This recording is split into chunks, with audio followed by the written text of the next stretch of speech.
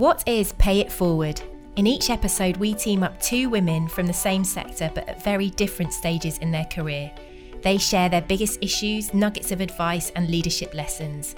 This is live mentoring and you're listening in. Today we are joined by two fabulous women in fashion and design. We're joined by Lucinda Chambers, the legendary former fashion director of British Vogue. Lucinda now co-runs sustainable fashion label Colville and online fashion platform Collagery. She's joined by Cecily Motley, former arts gallery director and co-founder of Motley, a new brand on a mission to democratise jewellery design. Welcome to you both. I'd love to hear how you both got into fashion and design, starting with you, Lucinda. Well, I can tell a funny story and I'll make it really short. But I was terrible at pretty much everything at school. And then my mother and I needed to earn some money very quickly because we had to sort of move out of our flat. So we both thought we'd go to art college and get a grant. In those days, you didn't have to pay it back, which was amazing. And we made our portfolios on the kitchen table. I think pasta shells were involved and knitting wool. We were both pretty hopeless. My mother went on to write 10 books for Thames and Hudson. She did incredibly well at art college, went there at age 58. I spent a year and hated it, but I did start to make jewellery. And I sold it to shops like Stark Naked, Liberties, had a stall in Camden Market. And one of the pairs of earrings worked their way into a magazine. And I wasn't a magazine buyer. I don't think I had the money or necessarily the interest, actually. But I liked making the jewellery because it was a way of making money. And Walter Black & Decker, did it in my bedroom, made lots of pairs of earrings and necklaces in perspex.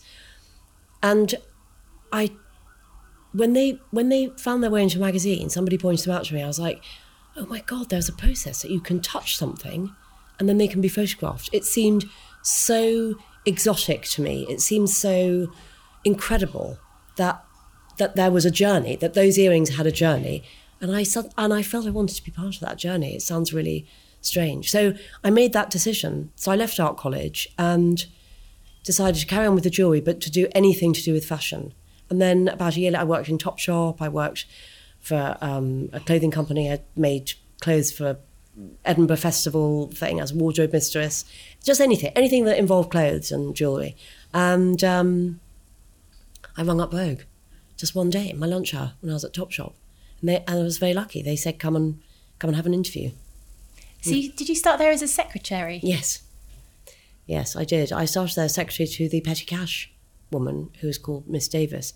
And one day she went out for lunch and I lit up a cigarette and she came back in and I threw it over the partition and it landed on the assistant editor's desk. And I was very fortunate in the fact that she was a smoker.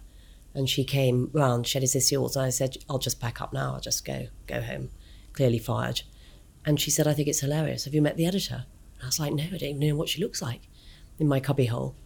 And I got an interview with the editor and I was her secretary the next week. And she was the legendary Beatrix Miller and she was incredible.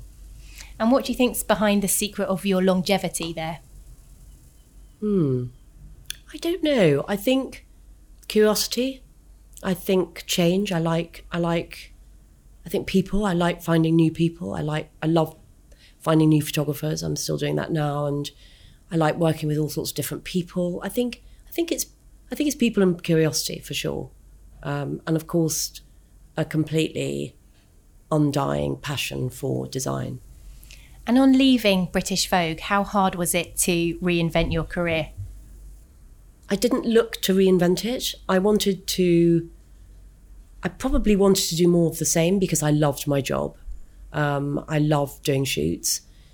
I wasn't really looking for anything. I was just sort of having a bit of a think about what the next thing would be. And then I left Marnie a couple of months before that because we had sold it.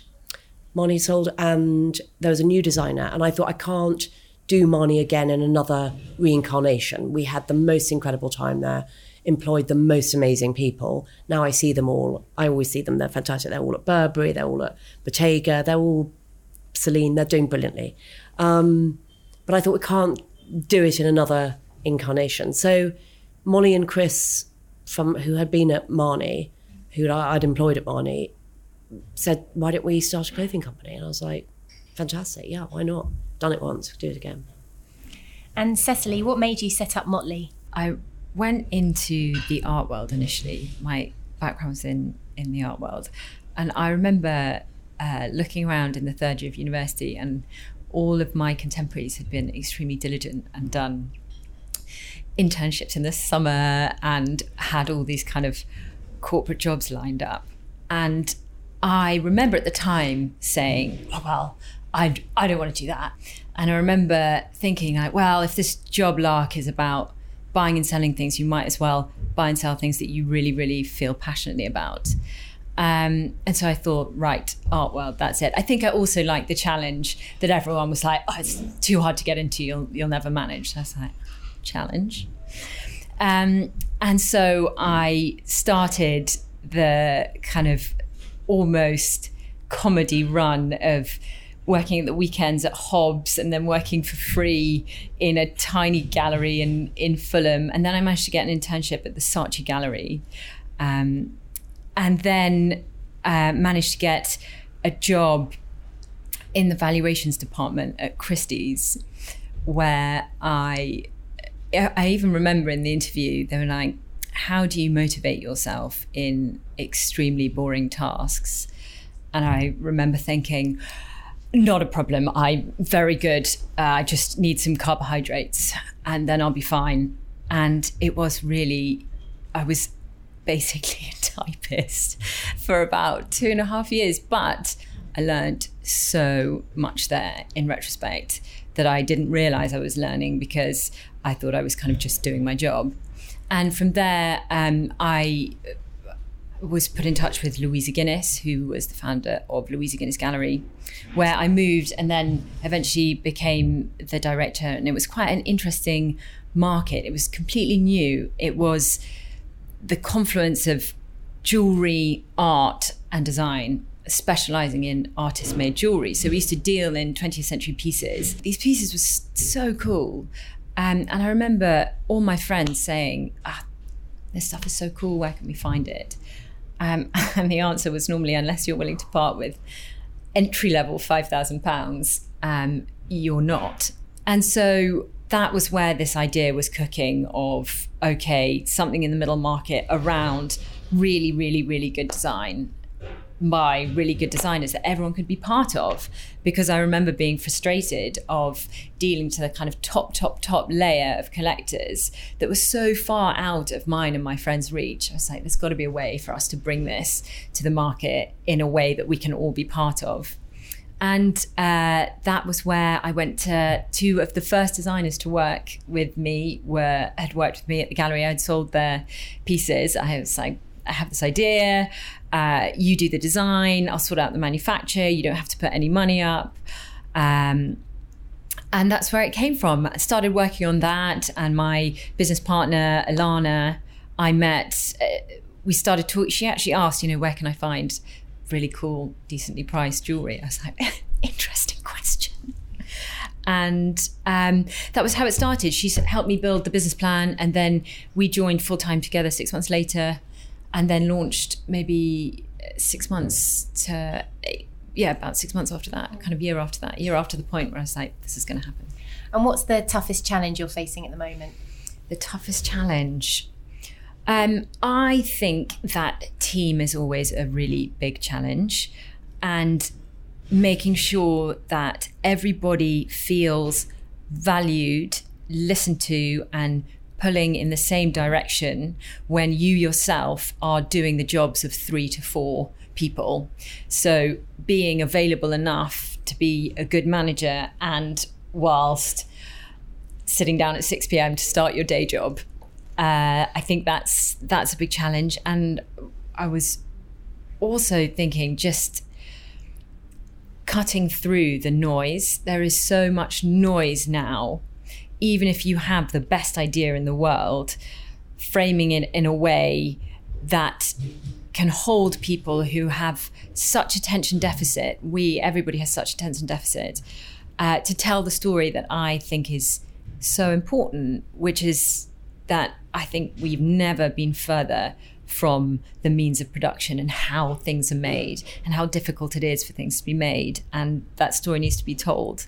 And bringing people in to tell that is an interesting challenge, I think.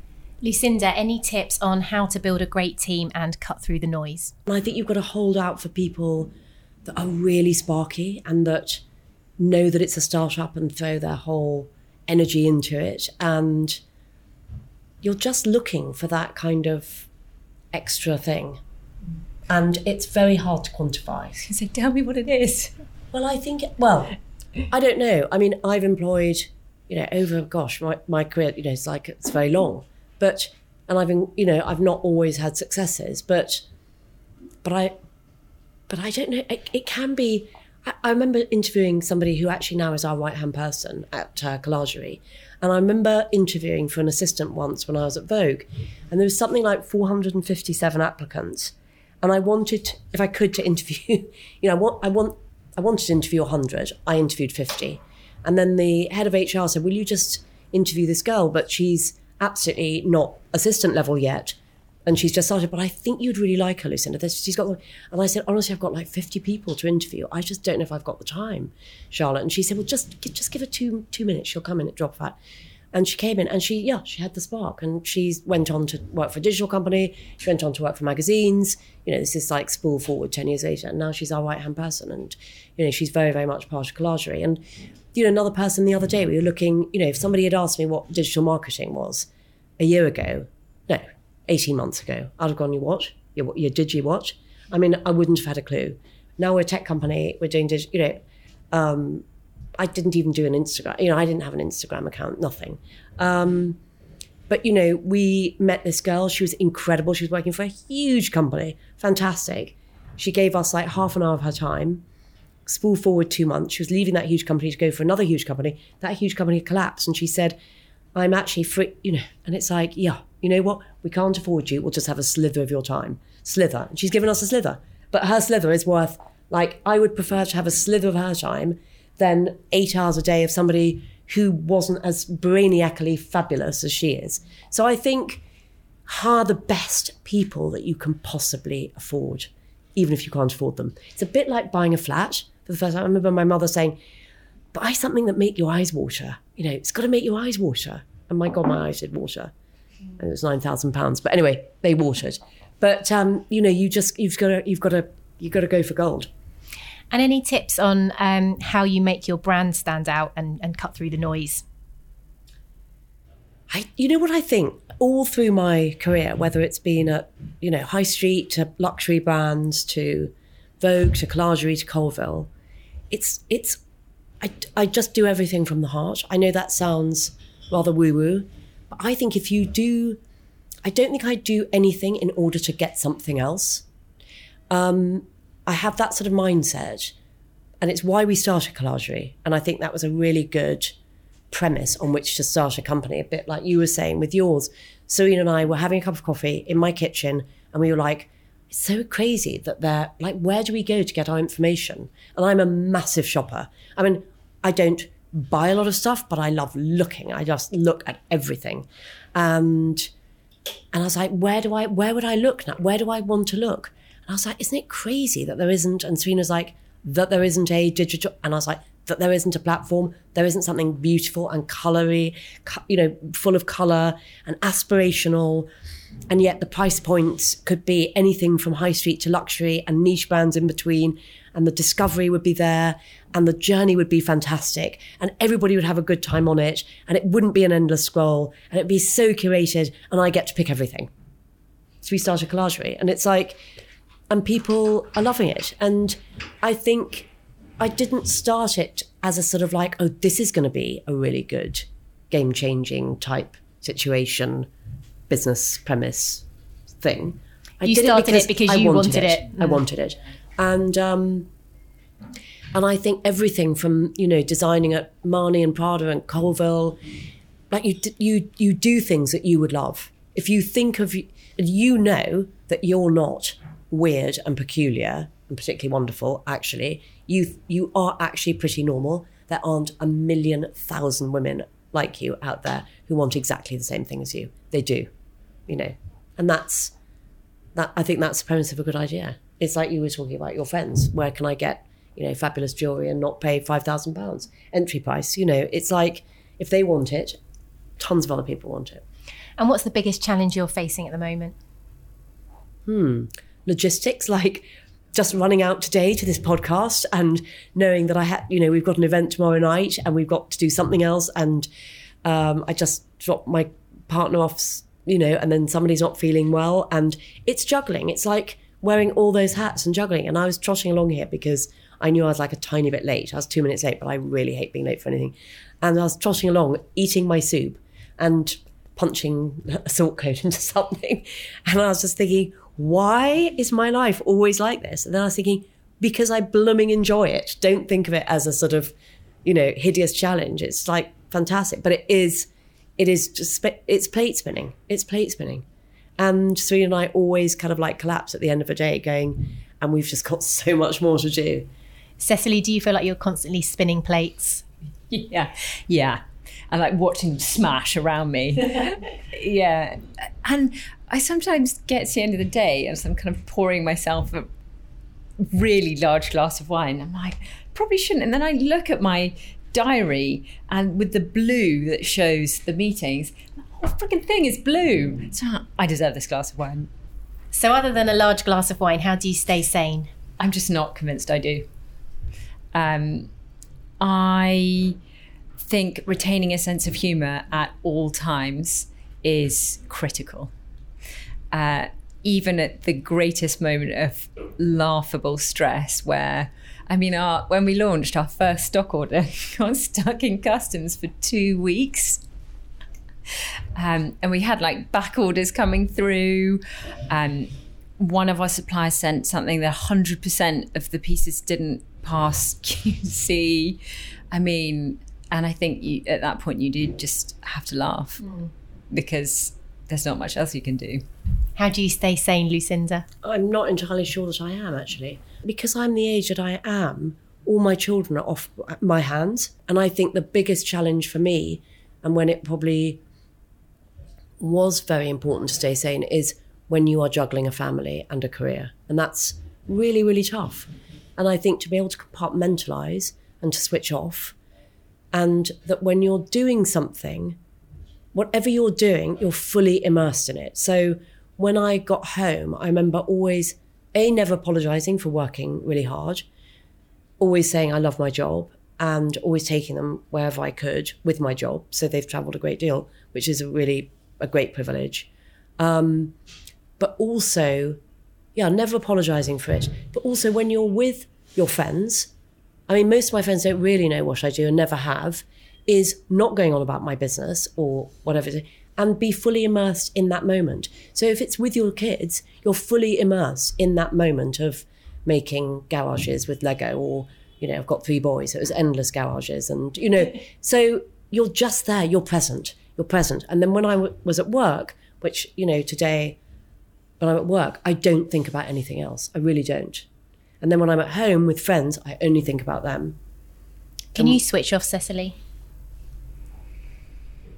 Yes and no. I have to be really rigid about it. And actually, I wish I could do that more. And I've really tried to do that. But I have to be quite strict in order to be able to do that. Like, turn off all the notifications on my phone because it just drags away. Or just put kind of boundaries in place. I do find it really difficult.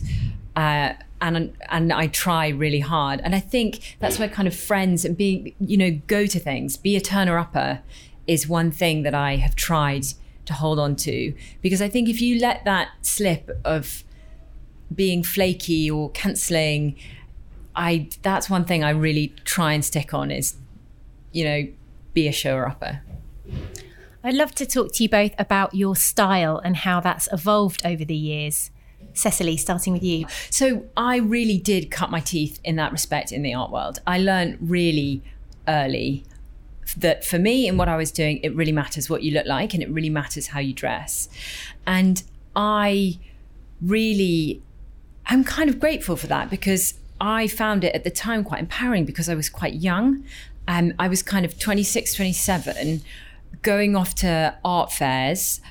We would kind of do the setup and do the first bit, and Louisa would come and join, dealing with people, mostly men, I'd have to say, a lot older than me, doing kind of numbers fast on a stand of like, okay, it's X less 10% plus VAT, what's the deal you're doing? And you have kind of 6 minutes to do that.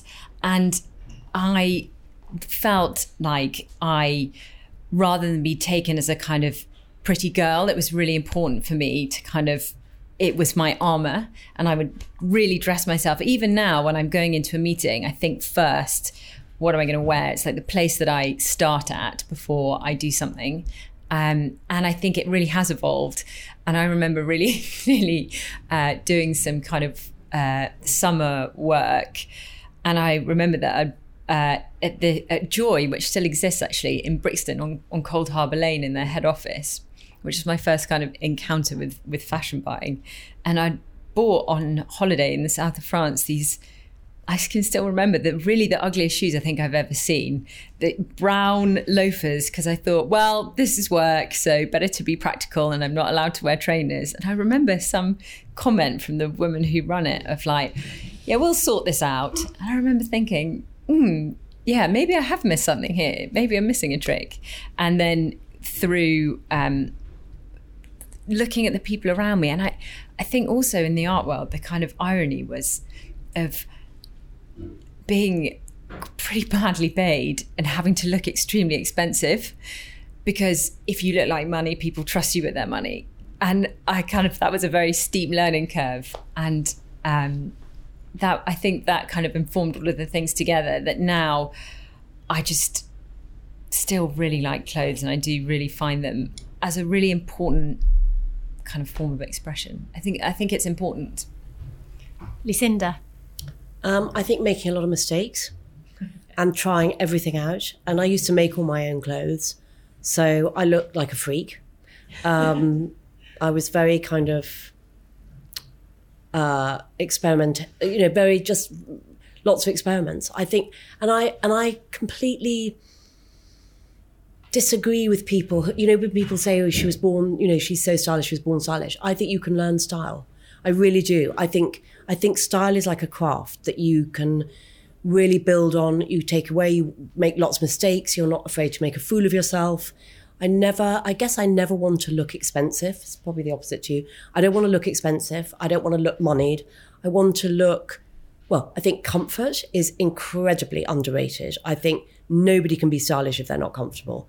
So, I used to wear sort of like trousers out of furnishing fabrics. My hair was like multicolored. I went through a phase of only wearing purple, like literally top to toe. I can't even look at the color purple now. Freak, I looked like a freak. And then funnily enough, when I remember one day at Vogue, and I think I had to, as editor's assistant, I had to bring people up from reception. And I remember there was a kind of minor royal in reception. I went, I'll just go and fish her out. And I really was like a Bubbles.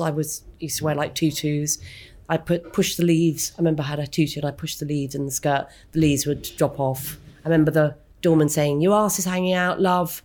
But I guess I wasn't afraid to be stupid. I never thought I looked like the bee's knees. I didn't. I probably looked crazy. But I just wanted to try things out. I wanted to try everything out. My mother was incredibly stylish, but also never afraid to look quite outre, quite kind of like she would wear like plastic hats at sort of school days. And I remember the rainwater collecting and all pouring out.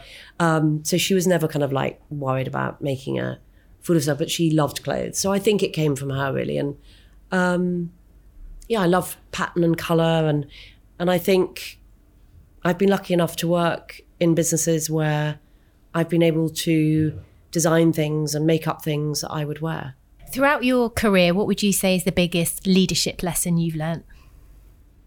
Communication. I always remember Beatrix Miller, the editor of Vogue, saying, "Darling, you've got so much furniture in your head. You've got to learn how to communicate that." And she was right. I've got it all buzzing around and ideas and visualizations and thing. And it's how you communicate that, whether you're sitting across from an investor whether you're sitting across from a creative, whether you're sitting across from a model, saying, I want you to behave like a recently divorced, isolated recluse, but you happen to be wearing a Max Mara coat because it's a coat story. But you are this, you want everybody to take that journey with you. And I think if you can communicate your ideas, then you get people to do things with you that they might be afraid to do otherwise, if you can communicate in a really passionate, fabulous, direct, uplifting sort of way. Cecily?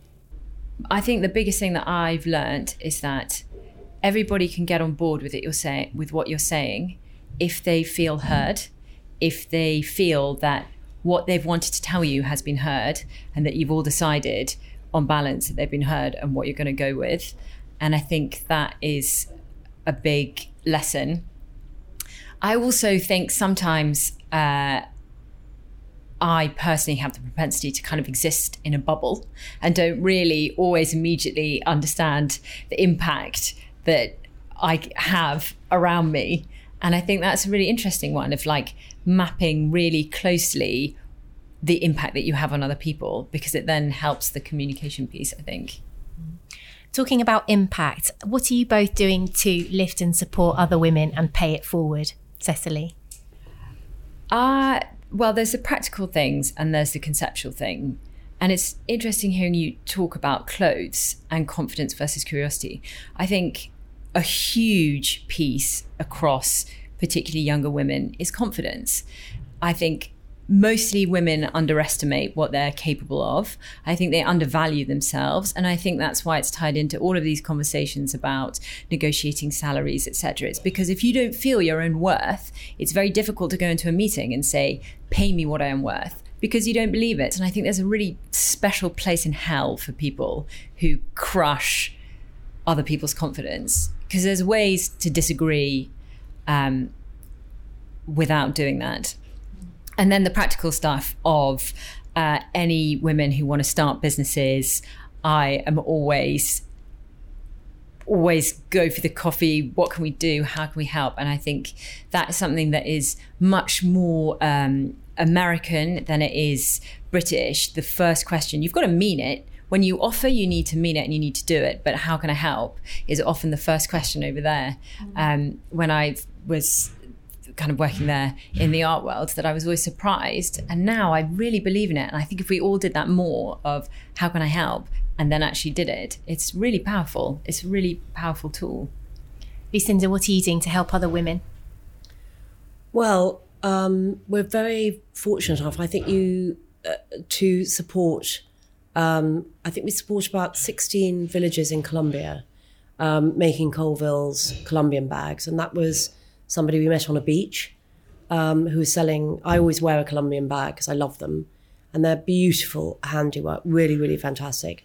And so we've actually just done a photo shoot there with pictures of each woman with their bag that they made. And they're fantastic. And so that's something that we feel very strongly about continuing that. So it isn't just that season. We did it last season, we'll continue it. We're going to continue it the whole time. They could change the colours. They can't make a bag unless they're happy. That's what they said to us. And they won't change the pattern, which is fantastic. Their patterns are beautiful. So we just asked them to choose different colours. And then the other day, I don't know, a few months ago, I was sitting next to a wonderful woman. She was an NGO and she supports a lot of women's groups in Dhaka. And I said, what do you do? And she said, well, they make mugs. She said, I was an NGO. And then I realised that all this workmanship was, they weren't making product that was really relevant to be sold. So I said, can I have a look at what you do? And I was like, my God, you can totally make like mugs for Colville. Would they want to do that? So now they sent us pictures of them making mugs, and they've just landed in Liberties, and they're the most joyous, uplifting things you've ever seen. They're so beautiful. And any story like that we can do business with and we can help and we can continue, that we can really make a relationship with, we're always on the lookout for that. I've always had men bosses right at the top who absolutely saw the value in the workforce that they had and really cherished us and thought, let us get on with what we were really good at. So I haven't really, in my experience, come across that crushing thing. I've always been very lucky in that sense.